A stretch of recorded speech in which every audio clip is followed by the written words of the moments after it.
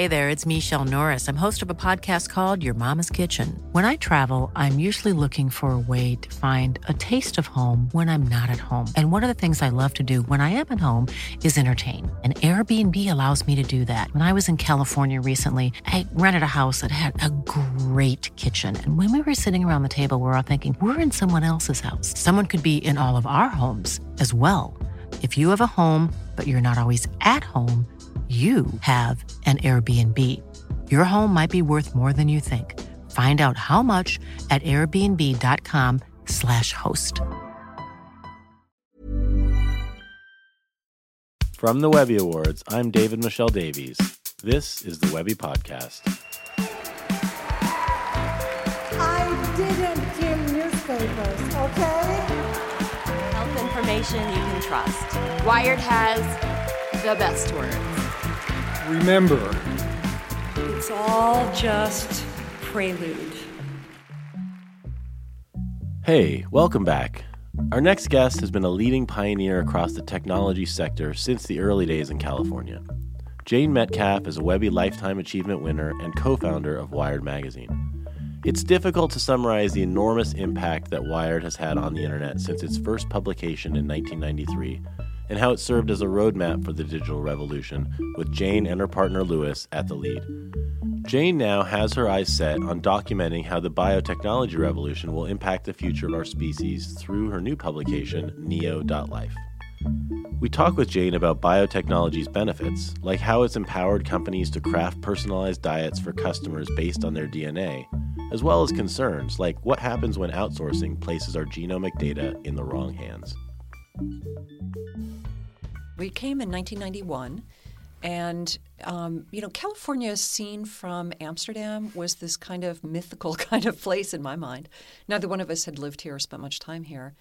And, we had this sense of it all being driven by, engineers and it all being very sort of numérique, as the French would say, just very binary. But on the other hand, San Francisco had this allure, sort of being Babylon by the Bay. And so we came over from Amsterdam really not knowing what to expect. The magazine that we were publishing at the time in Amsterdam was dealing with the technologies for processing language. And ultimately, it was sort of man-machine interface stuff, whether it was voice or optical or what have you, machine translation, all these really interesting technologies. And I had a database of 1,500 companies. And I thought, I'm going to get to California and I'll be convinced that I am at the center of the universe. And I'm going to forget, that there was this incredible international air to what we were doing before that. And so I went through my database and I looked up, and out of 1,500 companies, which were really at the forefront of language processing, only 150 were based in California. And not all of them were in, Silicon Valley. So I came thinking, there's going to be a scene here, but there's a much bigger scene, and don't forget it. And, we arrived in San Francisco and found this just extraordinary bubbling of alternative cultures. And Amsterdam's got its fair share of alternative culture, but it didn't have that sort of combustible mix of art and immigrants and technology and design and seriousness and playfulness, and I think most importantly, risk-taking. So that was fundamentally different. And once we tasted that, we realized we're not going to be able to find people to do the blood, sweat, and tears required to get a startup off the ground. To basically work for nothing and take a big risk on their careers. In Amsterdam. Right. And nor did we think we would be able to find the risk capital in Amsterdam. And so, coming here, I was meeting these extraordinary people, young, who'd already been successful and had, money in their bank accounts to potentially give us startup funds. And they were incredibly optimistic about what we were doing. And they're like, yeah, there's no reason why you can't do that. And that was a fundamentally different message than we were getting everywhere else we went. Were you like really confident you got here and I can do this and you're around all these like super intellectual people who are doing all these crazy things, some of them really amazing even at the time. Were you just like gung-ho and knew you could do it, or was it daunting? It certainly was daunting. It it was less daunting than just like, yeah, psh, of course, we'll just do this because it's a really cool idea. We had no idea how hard it was going to be. Yeah. We had no idea how the deck was stacked against us. We started to get an inkling of it when we went looking for a place to live, and nobody would rent to us. And we're like, well, no, I mean, we had this successful little magazine in Amsterdam, and now we're moving to California to make it bigger. So it's obviously going to be bigger and better and more successful. And they're like, yes, but you have no jobs. Right. And you have no income. And in fact, you have no credit history because we'd both been out of the country for 10 years. Yeah. Me basically since the day I graduated from college. Right. And they're like, we're not going to rent you an apartment. So we ended up having to stay in a home that somebody we knew would rent to us because no one else would let us do that. But it was just, Lewis likes to say it was just a love story. It wasn't a career choice, and it's really kind of true. Yeah. We just thought it was incredibly interesting, that it would be incredibly powerful to be able to tell that story less from a technology point of view and more from a here's how the technology is going to change the world point of view. Right. So for us, it was an obvious thing. We could see it so clearly that I could paint it for you, and we got really good at helping other people see it. But, in retrospect, it was complete crapshoot. And, the economy was just dismal at the time. We had war in the Gulf, and we had media industry just collapsing. Lots of people trying to hang on to their jobs, and ad agencies, going out of business and all the rest of it. And, people would say to create a prototype is going to cost you $50,000 or something. And I think we did it for $2,000. So we just used technology in ways that made things other people thought were impossible happen. Yeah. And so every time we found these solutions, I mean, we would either find a technology solution or we would find some crazy person who was willing to do things for free, or on a volunteer basis or in exchange for some vague promise of equity in the future. And it all became doable. And, it's funny because it took us 2 years from the time we arrived. It was just shy of 2 years, about 3 months shy of 2 years. From the time we arrived until the time the first issue hit the newsstands. And there were certainly some dark days, but it never occurred to us that we couldn't do it. Tell me about, like, when you look back at it, what is the thing, if any, that surprised you or that you've changed your mind about or that you think about differently than you did at the time? That's a really good question.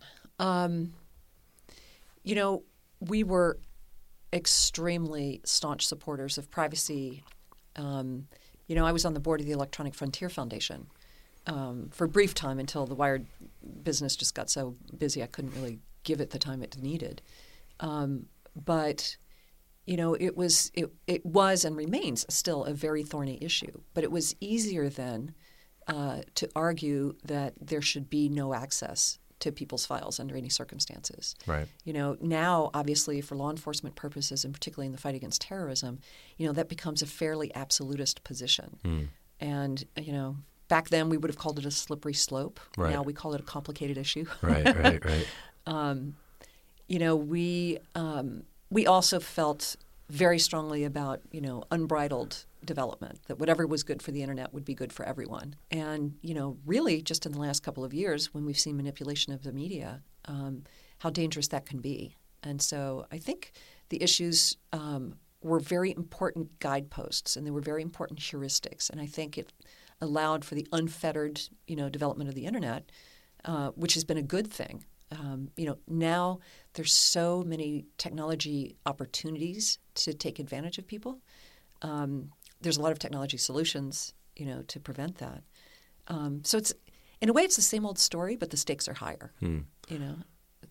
Tell me a bit about what you're working on now. It's called Neo.Life. I feel like the digital revolution kind of led us to a very commercial place where a lot of business interests, dominate the development of what's happening in tech. And I don't know, it just was less of a world-changing story after a while. Things began to sort of play out the way we imagined. I mean, with twists and turns, obviously, and surprises. But largely, my kids grew up basically, as part of the digital generation and tethered to their screens and, confronted with creating personas for themselves at a very young age, having access to all the world's knowledge, but at the same time basically being constantly judged and on display and all the rest of it. So that's kind of that must have been. I mean, that must be really. I mean, for any parent, that must be difficult. For someone who has such an intimate knowledge of how we actually got there, that must be like an incredibly conflicting type of feeling to have, to watch them go through that and to know and to really have been part of. I mean, I don't know about conflicting. It's like, what would we have done differently? How Yeah. would we have designed things differently? The thing that we knew at the time was that the technology was developing faster than the literacy and faster than the sort of ethics or morality of it. And that continues to be the case. And that really plays out in what I'm doing now with Neo.Life. People don't necessarily invent or discover technologies with a mission in mind. So many times they're accidents. Many times they figure out how to do something and then figure out how to apply it. But once you figured it out, it's hard to unwind that knowledge. Yeah. And so now you have to figure out how to deal with it. So it's constantly getting out in front of our ability to think about it. So tell me what Neo.Life's about. So Neo.Life basically picks up where the digital revolution peaks, which is, okay, now we figured it out, billions of people are online and have devices and so forth, but, what's next? And in a way, it's profoundly different. In a way, it's just the next logical step. And it's basically where technology enters the body, or how biology and technology fuse to create not a new world around us, but to create new humans. And so it really is about the future of our species. We happen to be here at this extraordinary point in time when you can literally, edit the human germline and create something beyond Homo sapiens. And one of the most interesting things to think about is, we always growing up looked at the year 2000 was like the future. That's what the world's going to be like in 2000. And I'm constantly looking around today in 2017 and thinking, these are the ideas, these are the sort of design conceits, that we always imagined. So we're kind of living in that future that we imagined. So now we're looking into what the next future looks like and what the technologies are that are going to get us there. Yeah. And, it's already happening. Neo.Life's a media company. Yes. Yes. Tell me about, so it's a media company, you're just starting. Just give me a little bit of the where you are in its development and what's going on with it. So I started thinking about, I've always been interested in health. I've always been very focused on what I eat and how I treat my body. I've always been interested in how the brain works and how we consume information and process information and what we can do with that, with intellect and cognitive process. We did a stint as the owners of a chocolate factory and managers of a chocolate factory. I remember reading about that Cho, right? Cho Is that how you say it? Yeah, Right. Okay. yeah, good. A lot of people say TCHO or T-Cho or whatever. No, it's just Cho, like the first syllable of chocolate. Right. And chocolate is this extraordinary food that has a lot of health benefits, cognitive benefits, but also, in terms of blood pressure and all sorts of applications for anything from, migraines to even diabetes. There's been research on this. And so I just started to think about how that is unfortunately not the dialogue that we typically have. We don't talk about food in terms of technology, and we don't talk about technology in terms of biology. And so I ran into some family challenges, health challenges that involved both mental illness and cognitive decline and dementia in elderly parents. And I began looking for any kind of solution that would help me, whether it was, are there new drugs for Alzheimer's prevention? Are there digital apps that can enable me or facilitate my staying in touch with my parents who lived, 2,500 miles away? And that led me into this brave new world of people who reminded me so much of the people that I was so wowed by at the beginning of the Wired days. Right. Some of the smartest people in the world, tinkerers, engineers, makers. Only in this case, a lot of them have an additional 15 years worth of study, of deeply complex systems, right. Which, the human biology is just an extraordinary onion that you just the more layers you peel back, the more you realize you don't know anything. And so that led me to realize that these, in fact, were the most powerful people on the planet. And these were the people who would be shaping not just, how we live, but how we evolve. Right. So I was trying to figure out what my role in all of that was. And am I a digital health entrepreneur? Am I going to raise money for research? Am I going to, so I was going to conferences, reading books, learning more and more about the stuff that I just found so fascinating.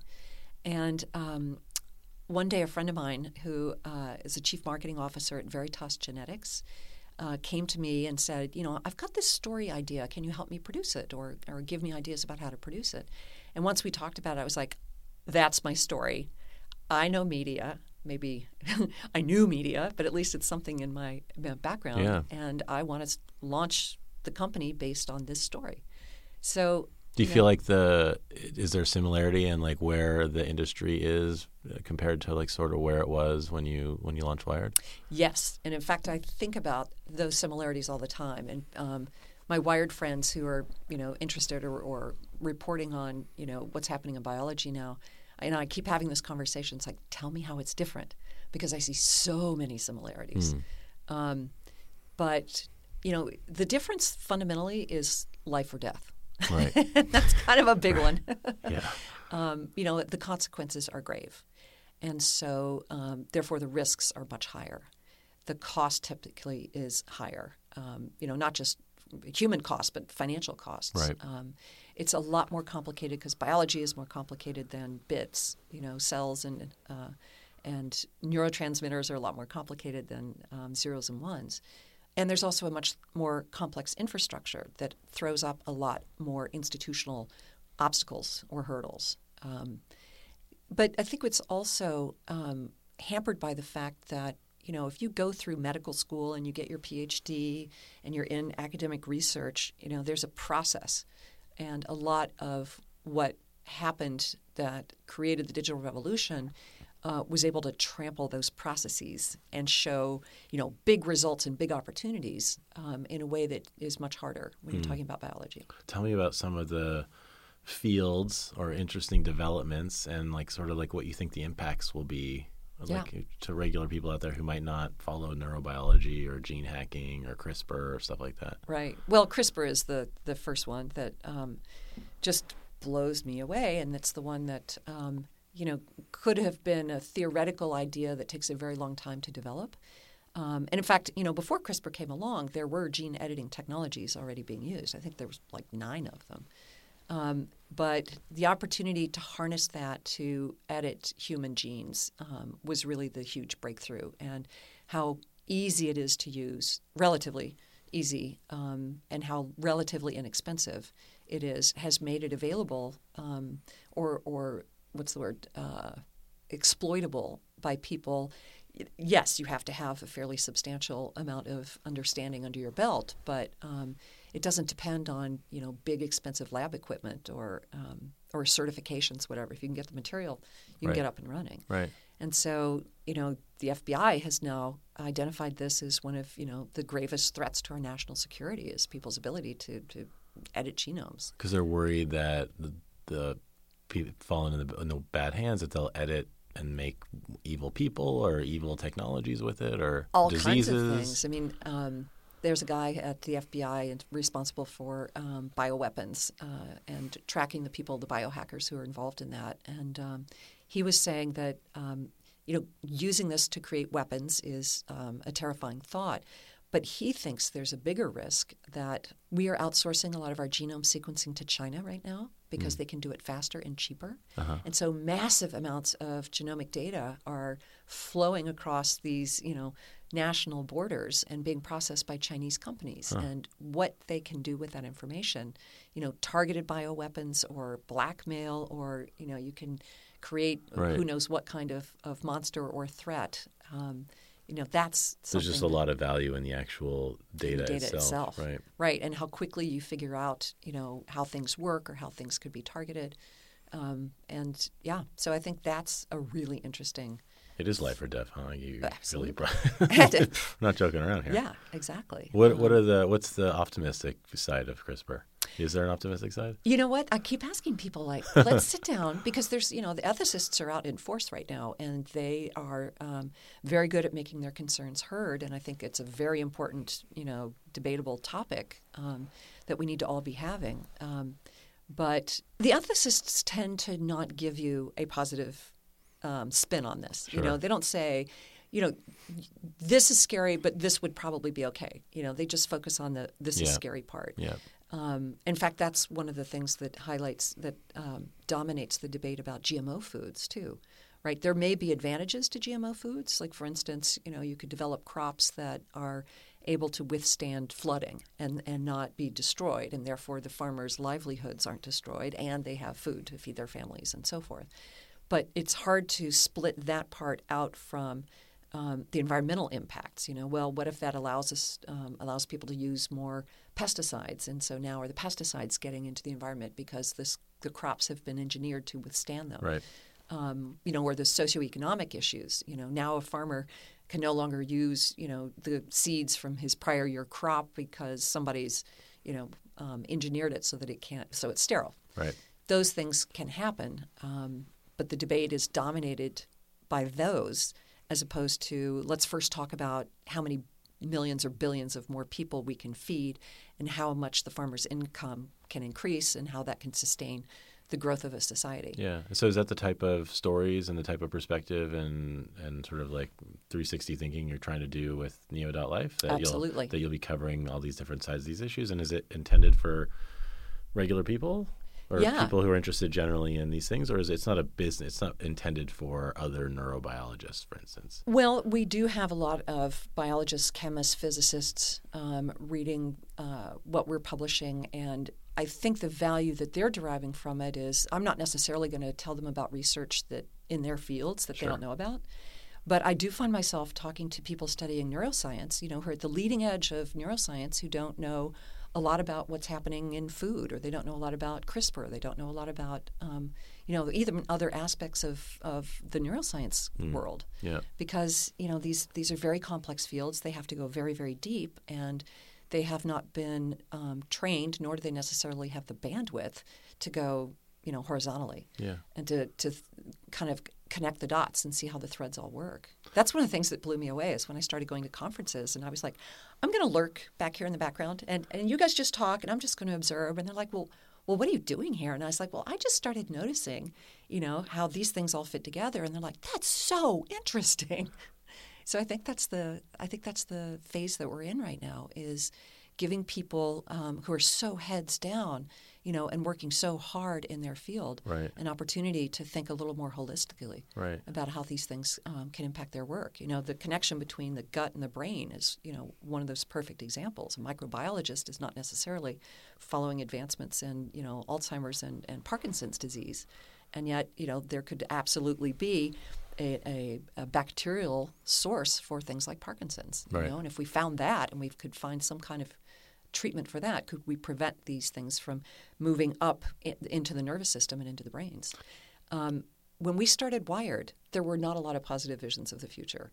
It was cyberpunk was dominating the kind of cultural landscape, and that was a pretty bleak scenario. It was always sort of apocalyptic, and everything's broken down, and it's chaos, and you're being dominated by AIs and robots and so forth. And obviously we haven't completely gone away from that, but over the last 25 years, there's been this enormous amount of human empowerment. This incredible growth of human well-being, both in terms of economics, in terms of access to knowledge and opportunity. And Wired very consciously tried to cultivate a positive vision of the future. Yeah. And we're doing the same thing with Neo.Life. I think people's concerns about, AIs and robots are bigger and stronger than ever. And yet, with opportunities like CRISPR, let's talk about eliminating genetically inherited diseases. Right. Let's start there. Yeah. Because that's what we're best able to do with the technology right now. What are the opportunities for food production? What are the opportunities for using animals to grow organs so that we could transplant them into humans? That is a huge opportunity in and of itself. There's hundreds of people on the waiting list for organ transplants who die. And the opportunity to actually harvest these from other animals is, I mean, imagine solving that problem. Hiring for your small business? If you're not looking for professionals on LinkedIn, you're looking in the wrong place. That's like looking for your car keys in a fish tank. LinkedIn helps you hire professionals you can't find anywhere else, even those who aren't actively searching for a new job but might be open to the perfect role. In a given month, over 70% of LinkedIn users don't even visit other leading job sites. So start looking in the right place. With LinkedIn, you can hire professionals like a professional. Post your free job on linkedin.com/people today. Since 2013, Bombas has donated over 100 million socks, underwear, and T-shirts to those facing homelessness. If we counted those on air, this ad would last over 1,157 days. But if we counted the time it takes to make a donation possible, it would take just a few clicks. Because every time you make a purchase, Bombas donates an item to someone who needs it. Go to bombas.com/ACAST and use code ACAST for 20% off your first purchase. That's bombas.com/ACAST, code ACAST. And so much of this, the success of this, I'd imagine, is going to be based on like the storytelling, right? And like how can you tell that positive story? And I'm a firm believer that the positive stories help shape the future. I think there's at some point you can take it too far and it becomes Pollyannish. Yeah. But I think I think it's a big part of what you guys did at Wired. You also pioneered a lot of storytelling techniques. In those days. I mean, this is like literally where people were first putting pictures on websites with text and clicking on them. Yep. That medium, and where you're going to be publishing, I think, on the web, and I'm sure elsewhere also, but has really evolved. And there's like all these new, I mean, the opportunity in the media to be that's out there to be creative and tell stories is like better than it's ever been, right? Like so many different ways you can tell these stories now. Is that an exciting part of Neo.Life? It's hugely exciting. We haven't done a lot of experimentation with that. I mean, we've fallen back on something that I used to do at our magazine in Amsterdam, which is, just like targeted, emails. So we're publishing on Medium. So the simple fact that I didn't have to build out a website and a whole new platform, I mean, that was super easy. Right. And email is also super easy. There's tons of tools to help you manage that.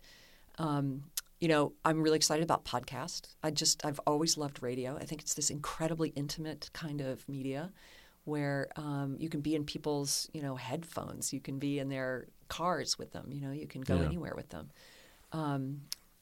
Just the profusion of tools and opportunities is just limitless. And just feels like, that's part of what was a little terrifying because when I started thinking about starting a media company, it was 2015, 2016. There were an enormous number of disruptions, in the field. And, there's lots of ways to tell stories. There's not necessarily a lot of good ways to make money. And I don't need to get rich off of this. This is something I'm doing because I love it. I think we'll end up with an incredibly important audience, an incredibly influential platform that can help shape the debate and can help educate people who are otherwise not seeing the big picture or are afraid that they can't understand the science and therefore they're going to have to leave it to someone else to make decisions for them. And this is one of the things that I think is really interesting about research done. There's a man named Kevin Esvelt, for instance, who has been he's got a joint appointment at Harvard and MIT, and he's been working with people on Nantucket and Martha's Vineyard to help eliminate Lyme disease by preventing the spirochete from being transmitted from mice into other animals and into humans. And so he's gone in and explained to them the difference between a gene drive and what's the spirochete? That's not the tick. Is that the tick? No. No, that's the virus that will actually attack you and create Lyme disease. Right. Yeah. So if he could prevent the transmission from the mice to the humans, then we could potentially control that. And so he's gone into these two communities who you would think would be pretty focused on, organic food, non-GMO things, pretty hostile to this kind of thinking, and explained the science to them and explained where we are in the research, what he thinks he can do, what the steps would be, and allowed the people in the community to then get up to speed and make their own decisions about whether or not he pursues the research. And he's had fantastic results. I mean, people came out, they listened, they asked smart questions, they went back and considered it. They said, okay, you can take the next step. He basically said, let's make this transparent. Let's allow the community to make the decisions, because he said the consequences are so enormous that if scientists are the ones left making the decisions, they may not have the broadest perspective of all the different stakeholders. Yeah. So I think that's a really interesting model. It's like engineers when they come up with some new technology that they have some inkling and understanding is like a huge deal, but then their first application of it is just like totally irrelevant, right. And regular people have no use for it at all. But you give it to people. I mean, there's a million things on the internet that have happened like this, right? Where you give something to people and then they start using it and you're like, oh my God, that's Would never have imagined that. That's one of the great things about artists, right, who are not afraid of technology. You know, so when the artists get involved and start playing with it, then all sorts of amazing things happen. So much of the challenge here, it seems like, is like informational, right? Which is that when you actually take people and you sort of get them away from whatever they're doing and you give them good, thoughtful information, a lot of times they sit back and they ask really great questions, like you're saying, and they come up with great decisions. But most of the time, it's actually not how people process information, right? They're like, especially these days, there's 30 different websites they're on, and these people saying this on social media and this, and it's just like, it's so... Well, and this is also, I think, one of the opportunities for Neo.Life. Yeah. Because, where would you be reading about this? I think most people are not reading the scientific journals. The people who are reading them are reading about that specific research, but they don't typically publish a lot about how that research can be deployed or the effects that it can have, or how quickly things will develop. Those types of things are left to the general media and the business press. But, the general media doesn't want to go deep enough to really understand and explain the science. They're mostly interested in, how can we get you to click on this headline? And that would not be by going deep or giving you thought pieces about it. And the business press are focused on, sort of Wall Street and VC perspectives on this stuff. So, I think we have a chance to understand the research deeply, but communicate it in a way that people across disciplines can appreciate. So have you had a chance to work with like all these incredible scientists? Are you bringing them on are they contributors or advisors? Or Absolutely. How are you working with the scientific community? Absolutely. We have people to call whenever we have a story, and we have it's an informal at this point. We can make it a little more formal going forward. But a group of advisors, tell me, does this research pass the smell test? For you, and those conversations are amazing, really interesting. So yeah, we're reaching out and building the community, kind of, one person at a time, and to get the nutrigenomics people talking to the neuroscience people, talking to people involved in human performance, the future of human performance. I mean, all these areas have a lot to say to each other. And, of course, overriding all of this is food, right. And food systems. And how are we learning – what are we learning about, what's optimum for you or your genotype or your phenotype? And, yeah. Tell me a bit about food. It sounds like it's something you personally are interested in. It is. It's very much on my mind. Tell me what's going on with food in the sort of neurobiology world. Well, if that's even a thing. Yeah. We're screening a film this weekend called Food Evolution, and it is narrated by Neil deGrasse Tyson. And it's a documentary that tries to separate out these various issues. What is GMO food bad for your health? Will eating food that's been genetically modified make you sick? And there's no research that shows that. And yet the debate about this is just raging, that GMO foods are bad. And, there's people quoted saying, I don't care what the FDA says or the EPA or the World Health Organization or any of the scientists. I care what moms on Facebook say. And it's like, wow. It's actually really? One of those areas where there's a bunch of areas where scientists say that conservatives ignore science. And there's some graphs out there which are really interesting that sort of show how in climate change and some things, conservatives for whatever reason ignore science. But this is actually the counterpoint of this is that this is when GMO stuff is one of the areas that scientists say that liberals ignore science, and that there's a huge polemic and discussion around this, but there's actually not as much concern in the scientific community as there is within liberal groups. And it's a big conflict, which is one of the reasons why I'm so excited about it. Because, coming out of the organic food world, as I did with Cho Chocolate, I'm familiar with a lot of the people in that space, and they are, this is going to be a lot of conflict. I think they're going to have a really hard time with this. And, Neil deGrasse Tyson says, the good thing about science is it doesn't matter whether you believe in it or not. For sure.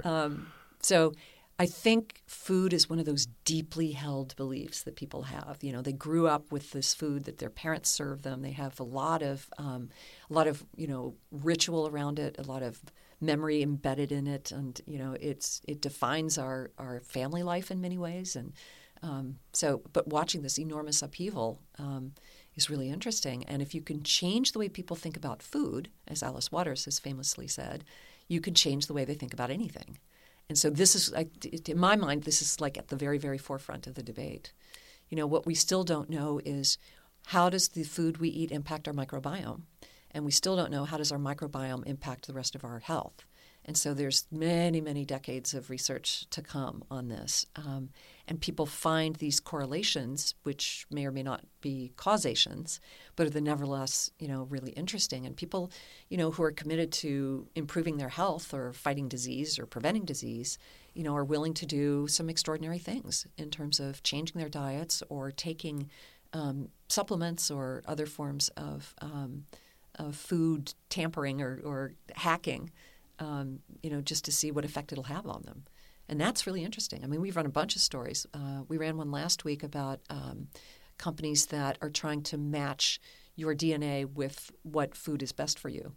There's a company here called Habit in San Francisco. Does that stuff seem to check out? I mean, I think there was that book that came out that was like the food diet you should have based on your blood type. Your blood type. This is the next. It seemed a little. I don't know. Maybe it's true. I don't know. Yeah.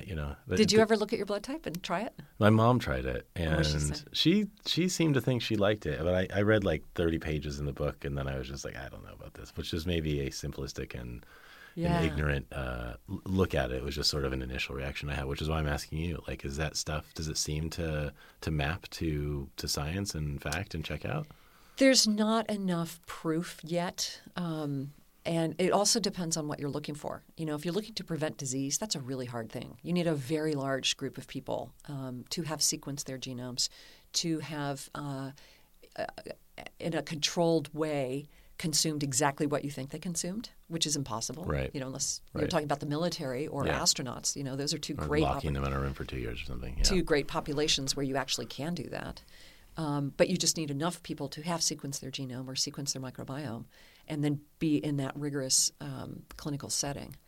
But that doesn't stop people from getting out there and starting companies and selling you kits to sequence and experiment. And I know I changed my diet and I feel 1,000% better. Right. And I got my 23andMe results, and it said that I would be sensitive to caffeine, which I already knew, but that I was also potentially sensitive to dairy.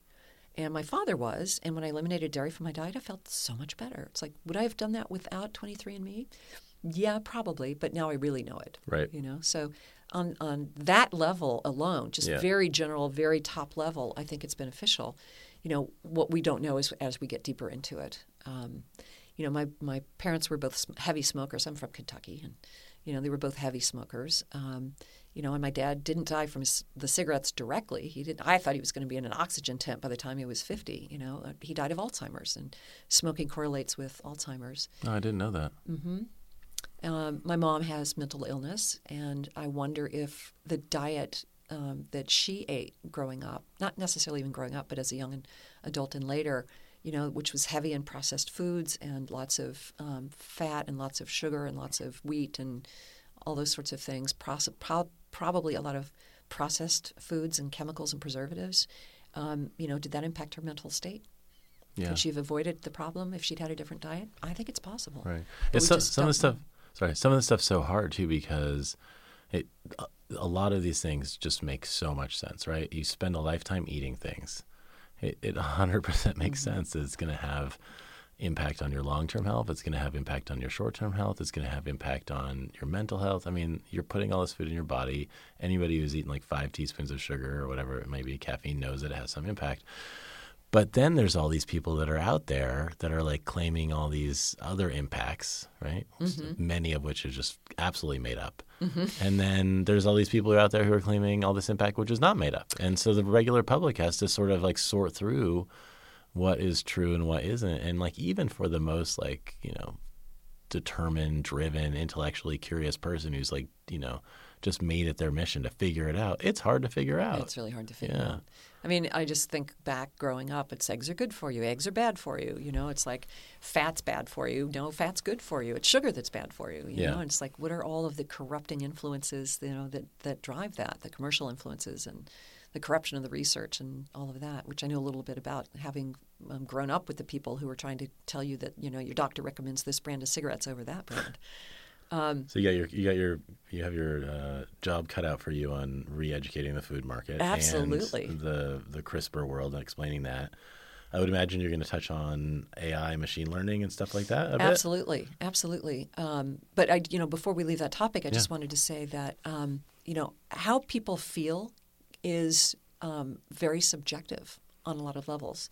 I mean, particularly if you're talking about sort of digestive function, you can have a whole bunch of parasites in your gut that are asymptomatic in most people, but are causing you problems. Right. So what is it in your DNA, what is it in your microbiome and your makeup that we can start to isolate? And so I think the only way we can really tackle this is just by accumulating huge amounts of data. And, there's a new initiative that's just been announced where they want to really get precision medicine off the ground. They want to collect massive amounts of health data from 1 million people in America. You can volunteer. They've got a small cohort they're working with to start. But the idea is, only when we have a really large data set can we start to make progress in this. And what's interesting is a country like Denmark, where for I forget how many years, 30, 40 years, they've basically been already collecting that data with the citizens' consent and participation. Yeah.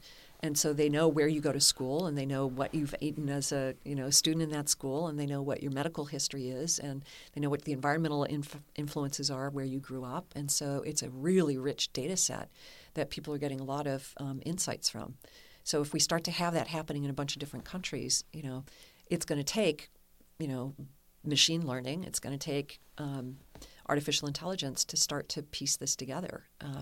So the people who are building those platforms, who are able to find the causation between them, that's where we're really going to have a lot of accelerated developments. Yeah, I mean, we've already seen. I have a friend and Webby Judge named Nancy Lublin who started a crisis text line, and that's essentially, we've had her on the podcast before, and that's a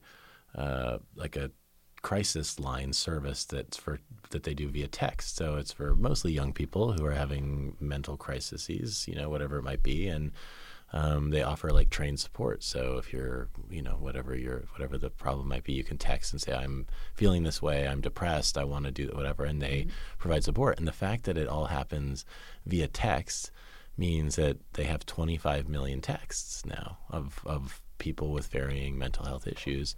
And they're able to like unleash the sort of force multiplier of machine learning on the information. And they've learned so much in the early stages, a year or two into it. They've learned so much about mental health because they have this corpus of data that can now be analyzed, everything from, what time of day are people most likely to have suicidal thoughts and that kind of thing. So, which is huge and wonderful. And I'm sure she's aware of researchers who have been looking at Twitter feeds and Facebook feeds who can actually predict without having to have direct contact where somebody, already raises their hands and says, talk to me, I'm not happy.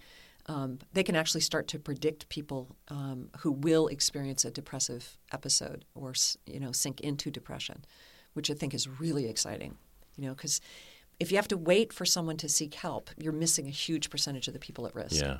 So many people don't say anything about this time around. Well, I have no problem doing what I'm doing, but I haven't tried to really do anything. I mean, advertising requests are coming in the door. Yeah.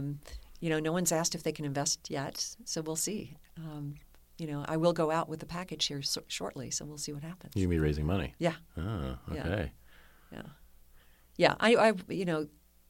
I started saying we're growing very quickly, suddenly, and there's so much more I want to do, and we need to put more resources to this more quickly. Yeah. I think there's a big opportunity for us. So, but will my experience differ from somebody who's never had a successful investment? So will that be, we've got a bunch of companies now that are putting big money into brain research and like being able to read your thoughts, being able to anticipate what you're going to say. There's amazing research, but there's also some really remarkable prototypes, whether it's Facebook or Elon Musk or, Brian Johnson has a company called Kernel. There's lots of companies out there. There's one here called Halo Neuroscience, which is doing neuropriming, where they basically have, a device over your head that you practice doing your sport or your exercise in a very specific and deliberate way, and it basically primes your brain to perform that way for the next hour. So this stuff is just exploding all over the place with consumer devices. And, right. Yeah. There's a lot of stuff out there making us not very present. Some of this stuff is going to be really, if that if that prosthetic device you described, which is the smartphone in front of you, is one of those things, there's going to be a lot of this stuff. Is that are you concerned about that? I actually think there's a lot of things out there that help you focus. A friend of mine started this company, which I can't talk enough about. It's called Focus at Will. His name is Will, so it's kind of fun, @. And he was a musician, a session guitarist. He played with the English Beat back in the day. And now what he's doing is working with musicians to create beats and sounds that are stimulating to you without being distracting. So the moment at which your favorite song, the chorus comes up and you're ready to stop what you're doing and sing along with the refrain, he would divert the music. He would take it down. He would take the stimulation level down. So he would keep you just on the edge without actually grabbing your attention away from what you're doing. Huh. And, he's got this bevy of scientists working with him, as well as tons of musicians. And they come up with these snippets, and they ask you at the beginning a few profile questions, and then they guide you towards which ones might work best for you. And what does that do? Somebody very caffeine sensitive, I tend to want something that's less stimulation than somebody that basically codes best when they're listening to heavy metal. So they segment you out like that, and then you just dial it in. And I put on the headphones, and for 45 minutes, I am deep. And it goes by like that. And the little ding comes up, and it's like, wow, that was great. And it's like a meditation? You're just listening to, ambient or electronic or, classical-infused tones or, whatever it is that it's going to work best for you. And it's just music. It's just background music. It's like Muzak for the brain age. Right. Fascinating. It's really good. Yeah. Jane Metcalfe, thank you so much for joining us. Good luck with Neo.Life. We'll be watching. Thank you, David. Thanks for having me back. Thank you. Thanks so much to Jane for talking with us. If you're interested in learning more about the ins and outs of biotechnology and how Jane is shaping the debate surrounding our genetics and technology, head over to medium.com/neo.life. And you can follow Jane at Jane Metcalfe on Twitter. Our producer is Sebastian Ade. Our editorial director is Nicole Ferraro. Research and writing by Michael Charbonneau and Jordana Jarrett. Music is Poddington Bear. Claire Graves is a Sunday afternoon at a British pub. Thanks for listening. We'll see you next week.